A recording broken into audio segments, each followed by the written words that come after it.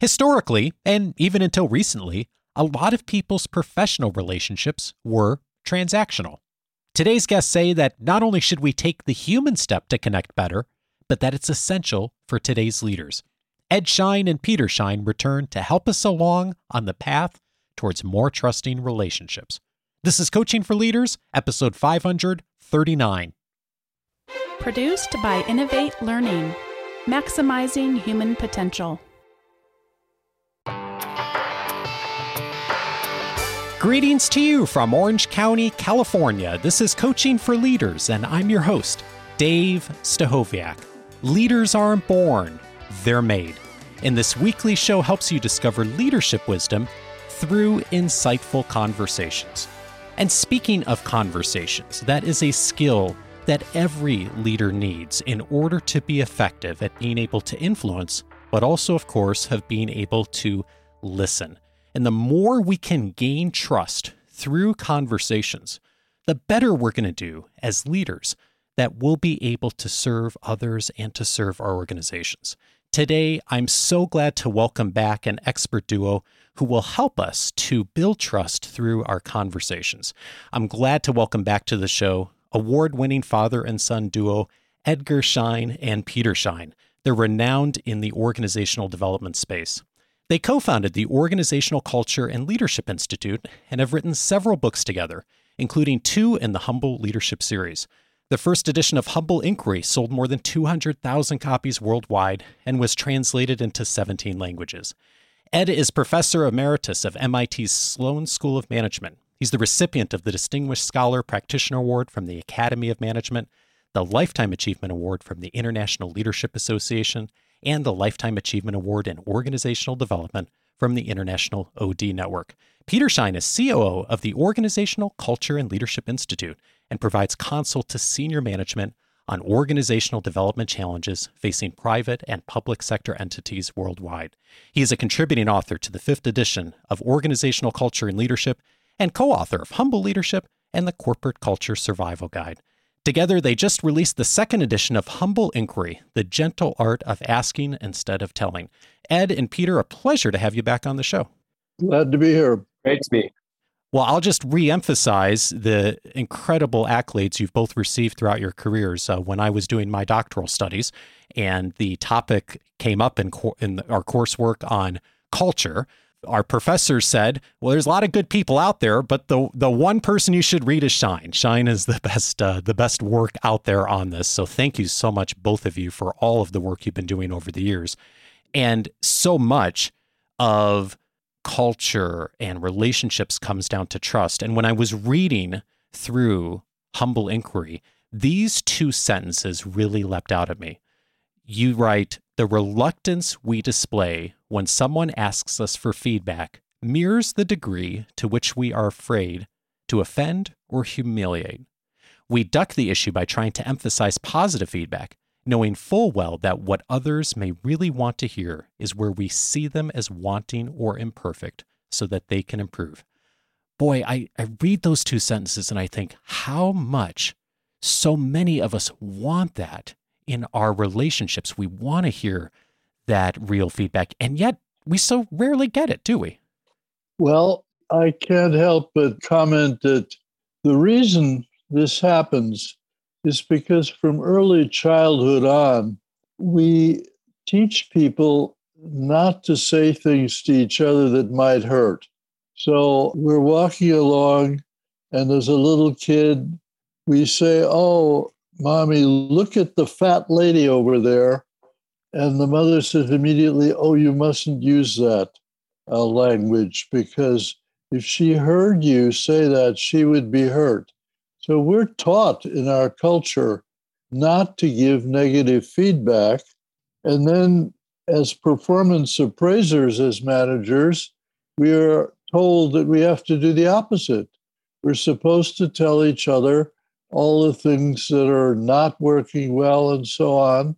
But the reason we find it awkward and generally don't do it is because all this cultural nonsense is behind us. So the way out of that is, first of all, to build a different kind of relationship with the people to whom we are, quote, supposed to give feedback. And that usually means that we get to know each other well enough so that we want to talk honestly to each other. We want to get past the cultural constrictions that we've learned. And that requires some new skill building. It's not automatic.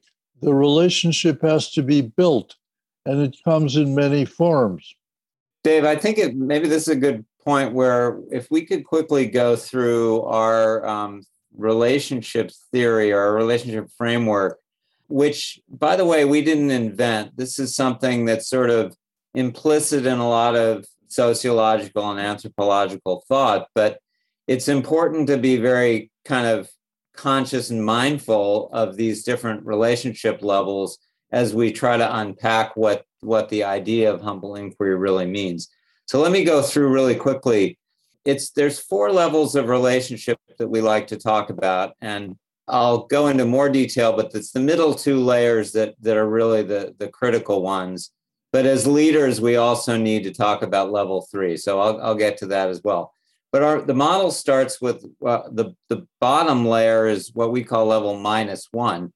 And the reason it's -1 is because it is absolutely a relationship, but it's a negative relationship. So calling it 0, level 0 might have implied that there's no relationship. No, this is a relationship, but it's one of dominance and exploitation.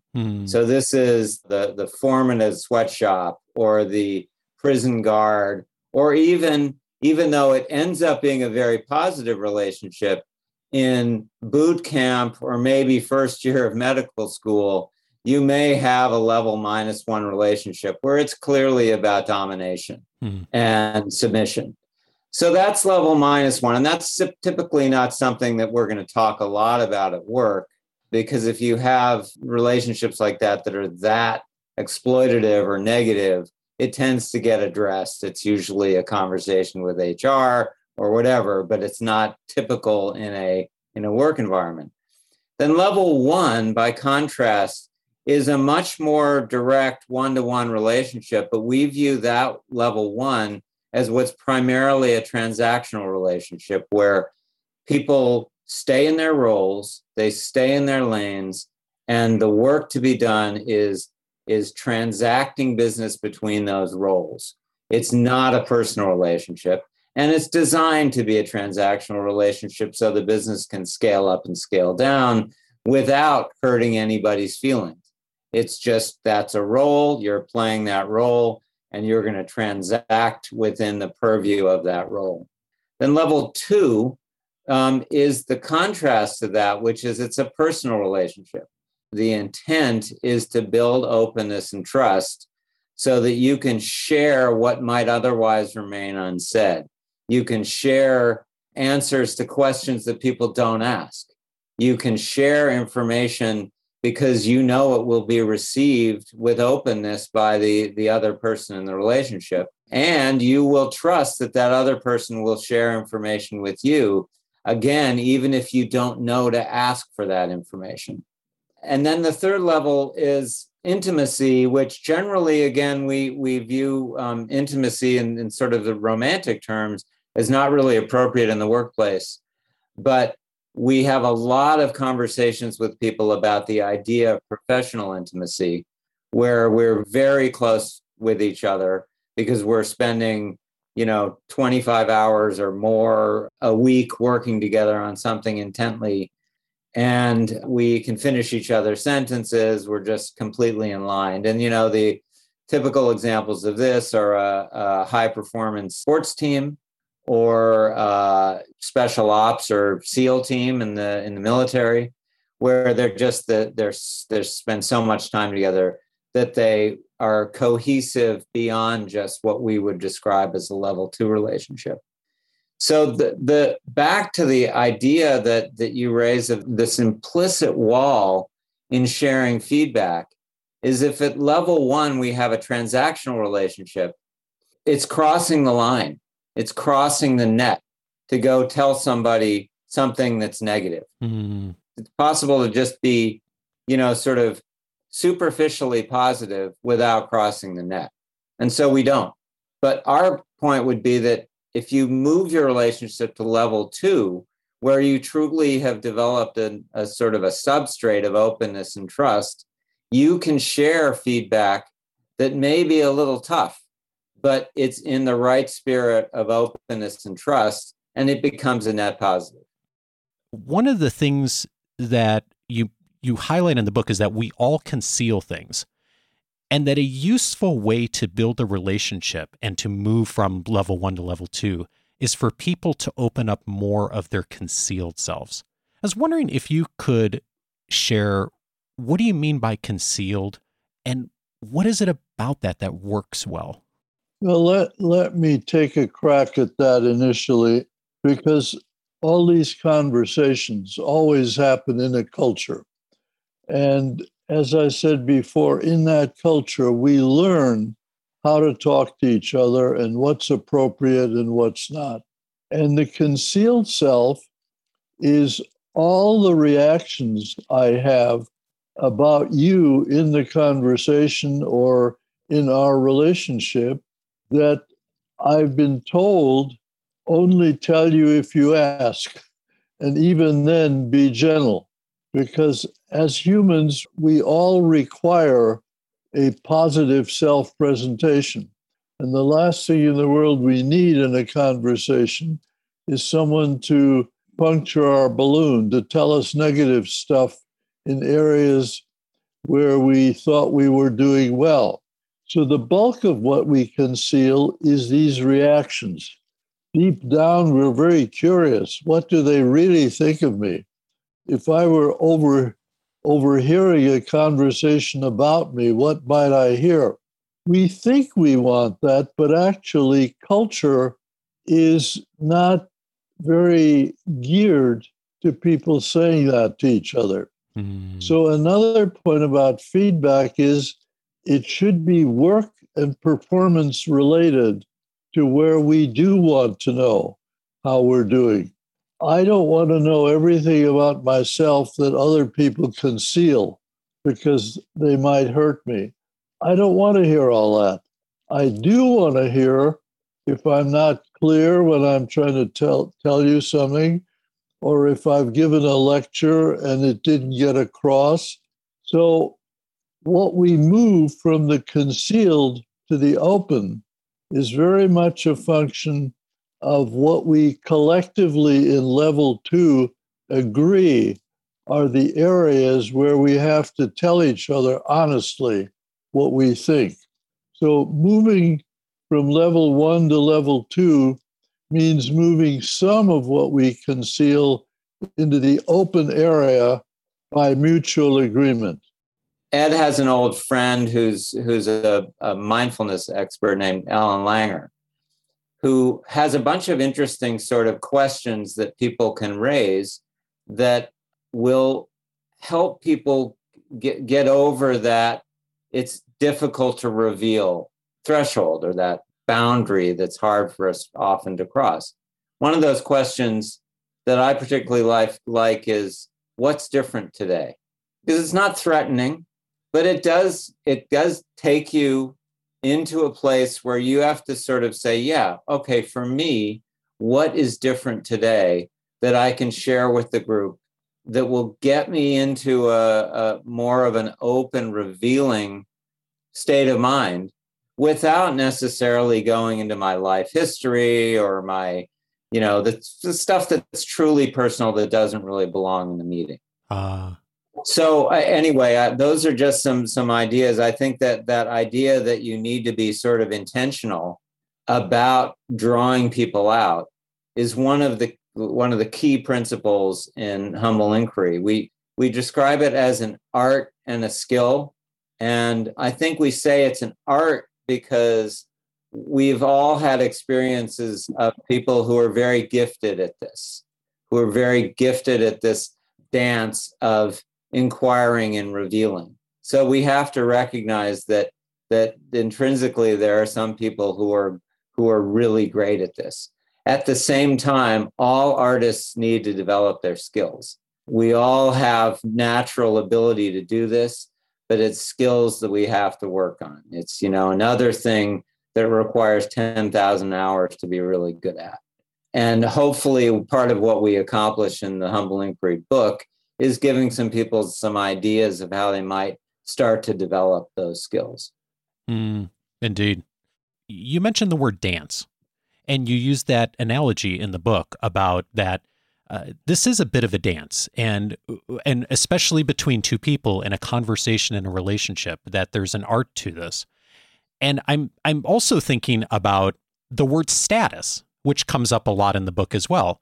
And I know a lot of our listeners are in a place where they have a higher level status than a lot of the folks in their organization, and they're leading larger teams. And like a good dance partner, it helps if there's someone who's the lead, right? And for the leader who is maybe in the level 1 place in a lot of their relationships, or maybe they flirted a bit with level 2, and they would like to take the lead to enter into a place of maybe revealing a bit.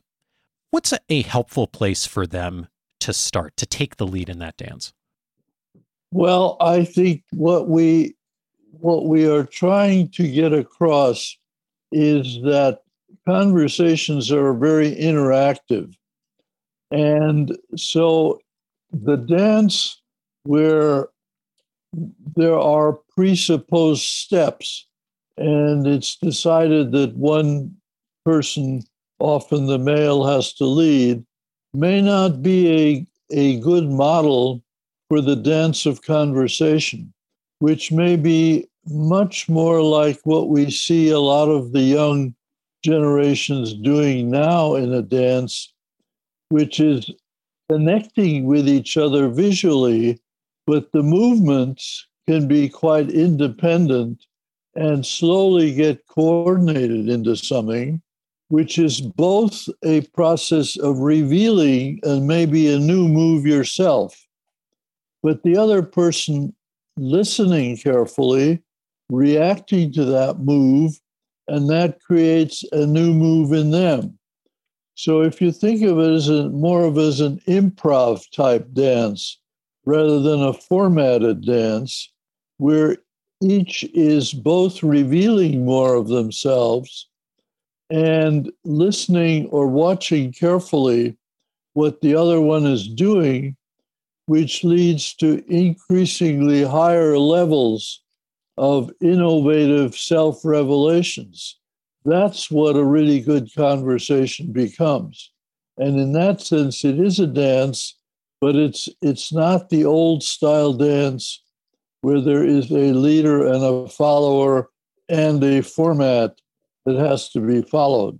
So that is, I think, an important clarification. The model today is improv theater rather than scripted theater, because that's what conversations really are. They're complicated improv performances.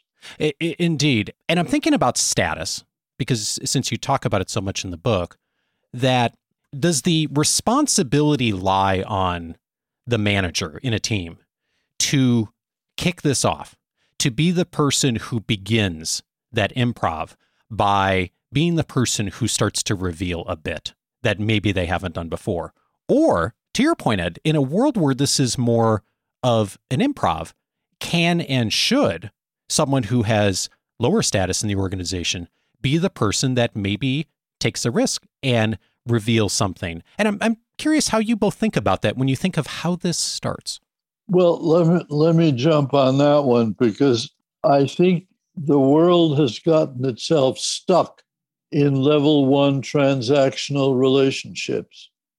And in a transactional relationship, it is by definition the boss's, the manager's role to take the leadership move.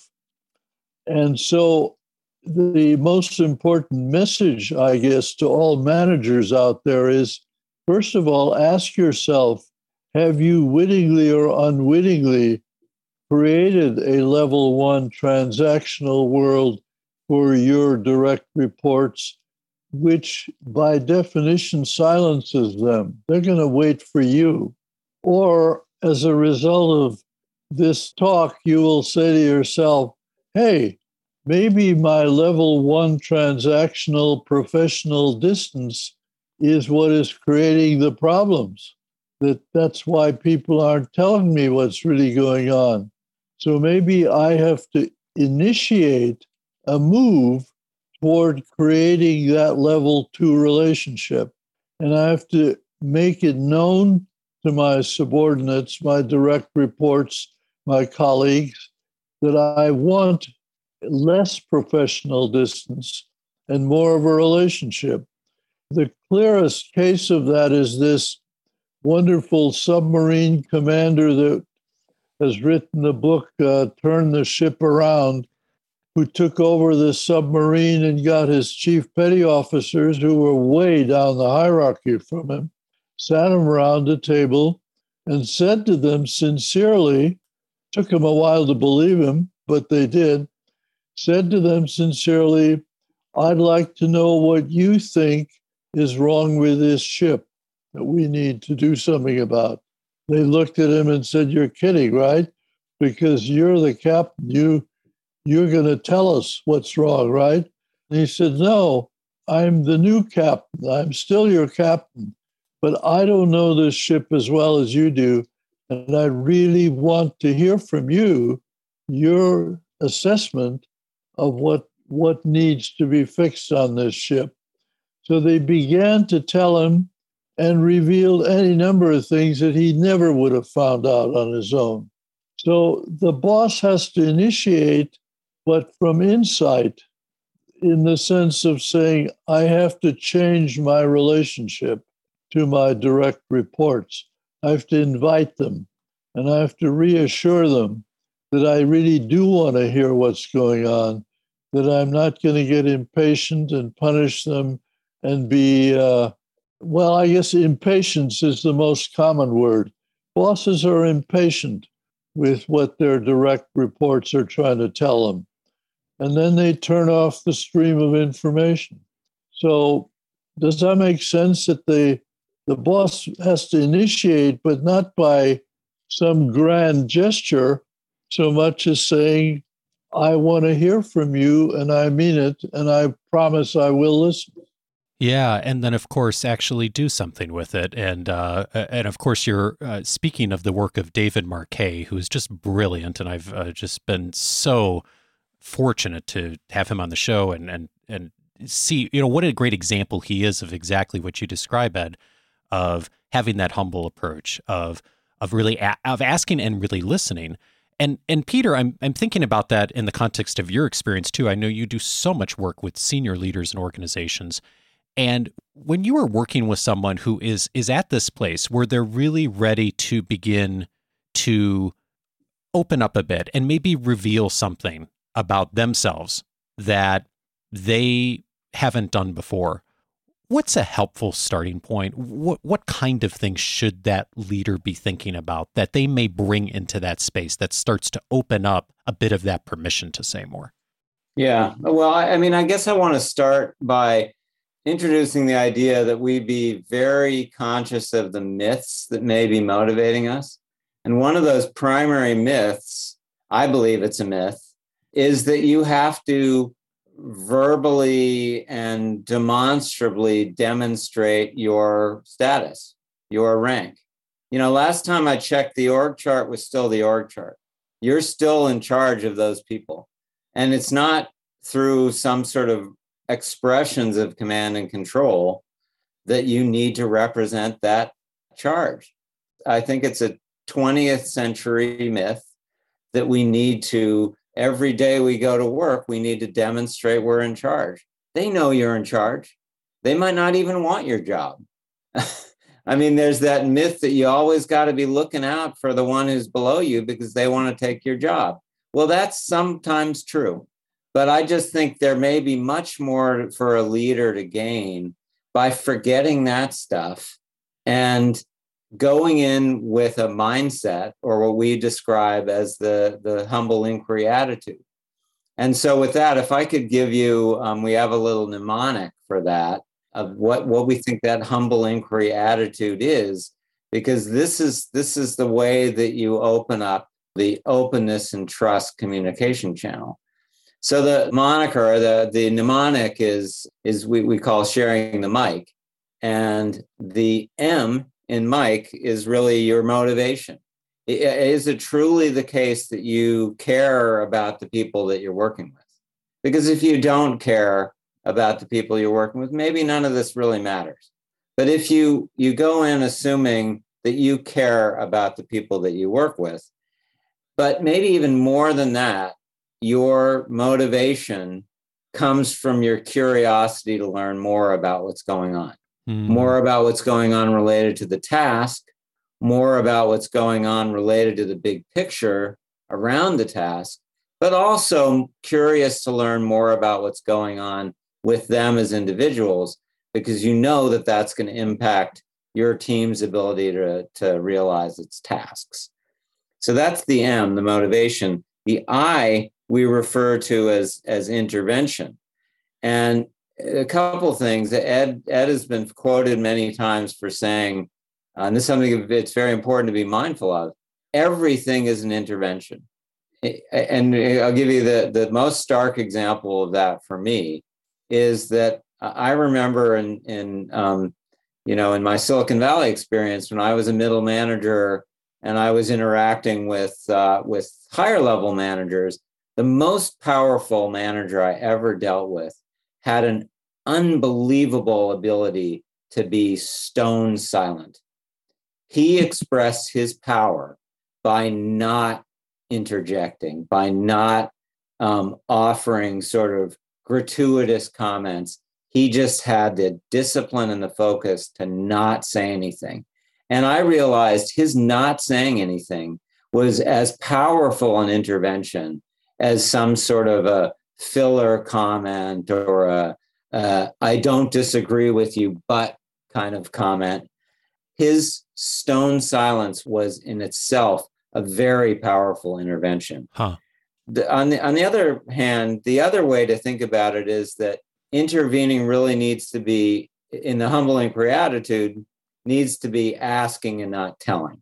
Because if you're asking and not telling, you get to the point where you're able to reach a deeper level. It's a deep listening, but it has to start with asking and not telling. So that's the form of intervention that we're talking about.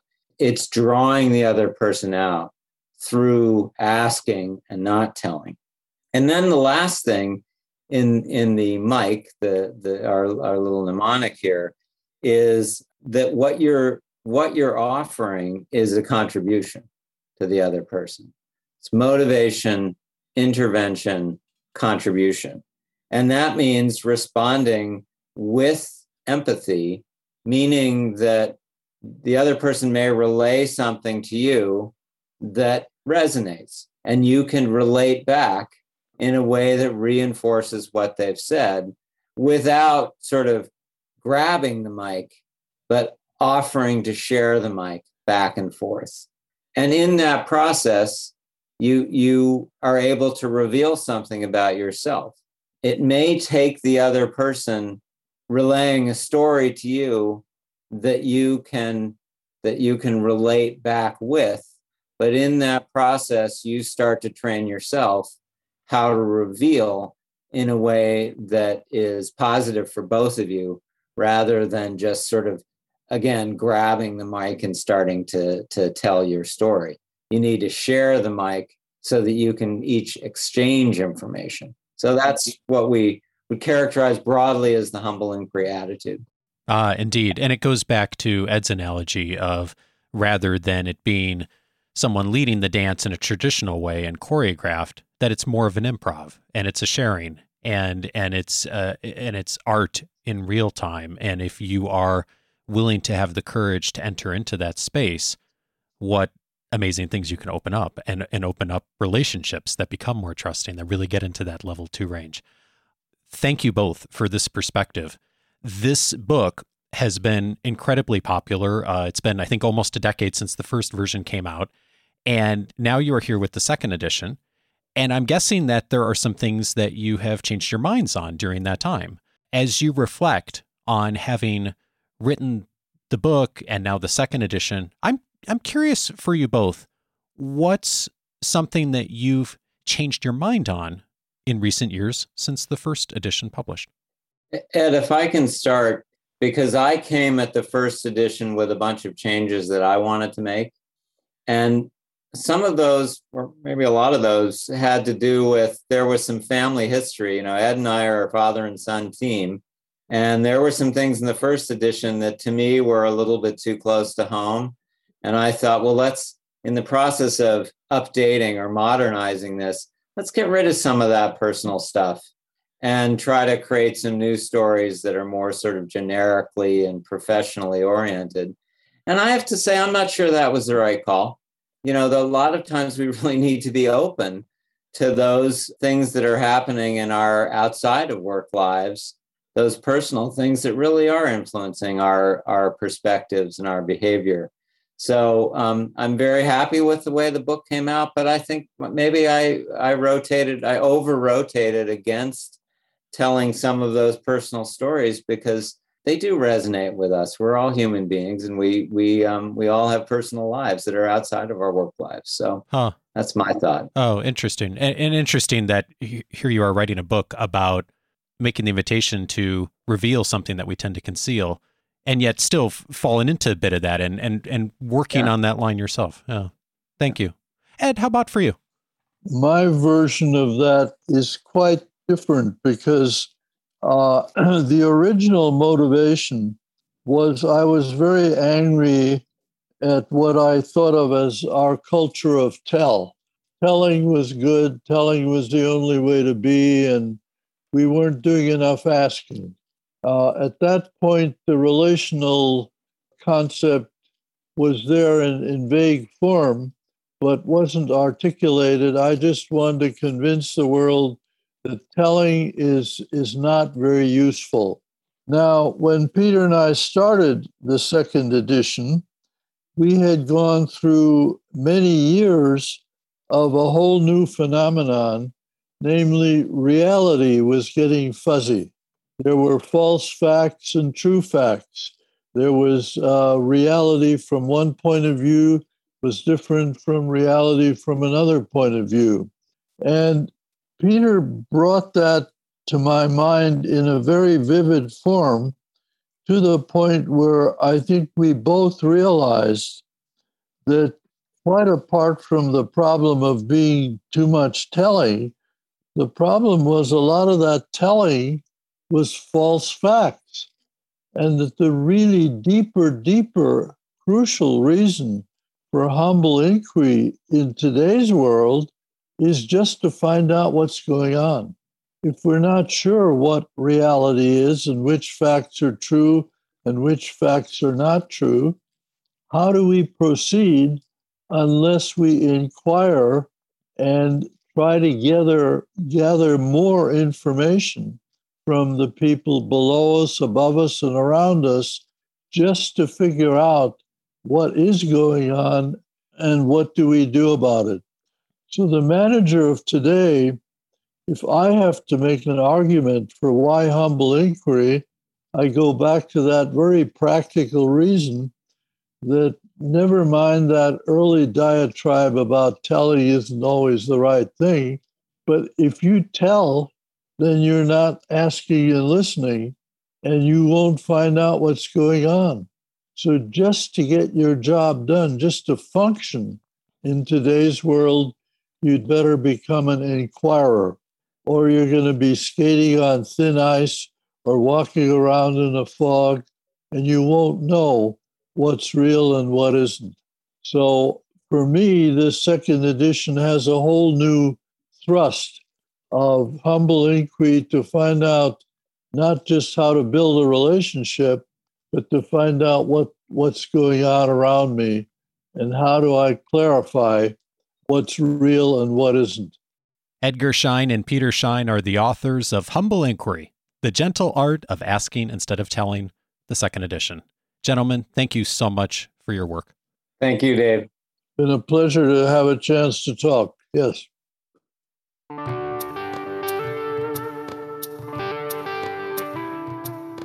If this conversation was helpful for you, several related episodes I would also recommend. One of them is the last time Ed and Peter were on the show on episode 363, The Path of Humble Leadership. In that conversation, we talked about the sister book in the series, Humble Leadership. Goes right along with Humble Inquiry, a great complement for leaders who really want to take this perspective of approaching relationships and organization with a sense of humility. Episode 363 for that. I also would recommend episode 454, How to Ask Better Questions. My guest on that episode, David Marquet, former captain of the USS Santa Fe.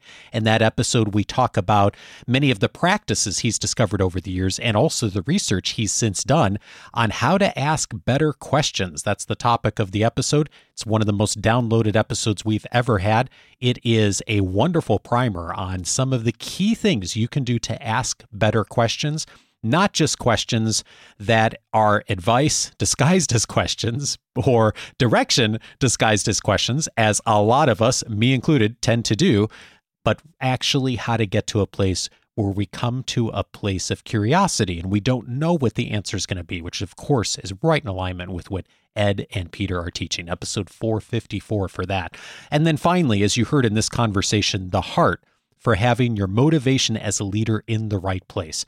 No one speaks more eloquently on that than Patrick Lencioni, who talked about your leadership motive in episode 505, a wonderful complement to this conversation as well. All of those episodes, of course, you can find on the coachingforleaders.com website. We have an entire section of the website dedicated to conversation, also coaching skills. You'll find this episode filed under both of those areas and a bit around influence as well. So many other episodes that we've hosted over the years on those topics. Many of them you can find by just going into the free membership portal and searching under episodes for the topic you're looking for right now. We've architected the entire website to be as useful to you as possible so that whatever you're thinking about right now, maybe something you're struggling with, you can go into the website there, find it, and find the episode and the resources that are going to be most useful to you.